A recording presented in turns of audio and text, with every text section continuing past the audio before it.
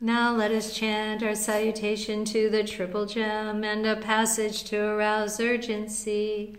The Buddha, absolutely pure, with ocean-like compassion, possessing the clear sight of wisdom, destroyer of worldly self-corruption, devotedly indeed that Buddha I revere, the teaching of the Lord like a lamp, illuminating the path and its fruit, the deathless, that which is beyond the conditioned world.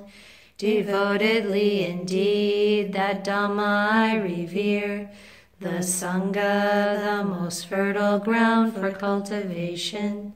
Those who have realized peace, awakened after the accomplished one, noble and wise, all longing abandoned, devotedly indeed that Sangha I revere.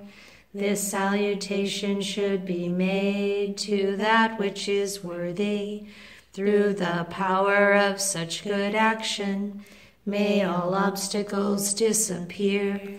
One who knows things as they are has come into this world, and he is an arahant, a perfectly awakened being, purifying the way leading out of delusion, calming and directing to perfect peace, and leading to enlightenment. This way he has made known. Having heard the teaching, we know this. Birth is dukkha, aging is dukkha, and death is dukkha. Sorrow, lamentation, pain, grief, and despair are dukkha. Association with the disliked is dukkha. Separation from the liked is dukkha. Not attaining one's wishes is dukkha. In brief, the 5 focuses of the grasping mind are dukkha. These are as follows: identification with the body, identification with feeling, identification with perception, identification with mental formations, identification with consciousness. For the complete understanding of this, the Blessed One in his lifetime frequently instructed his disciples in just this way.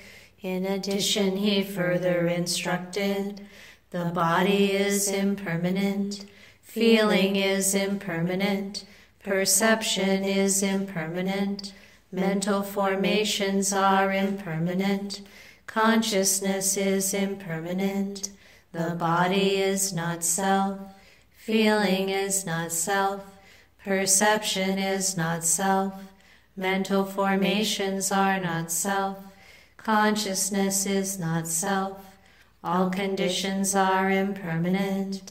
There is no self in the created or the uncreated. All of us are bound by birth, aging, and death, by sorrow, lamentation, pain, grief, and despair, bound by dukkha and obstructed by dukkha. Let us all aspire to complete freedom from suffering. The Blessed One who long ago attained parinibbana is our refuge. So too are the Dhamma and the Sangha. Attentively we follow the pathway of that Blessed One with all of our mindfulness and strength. May then the cultivation of this practice lead us to the end of every kind of suffering.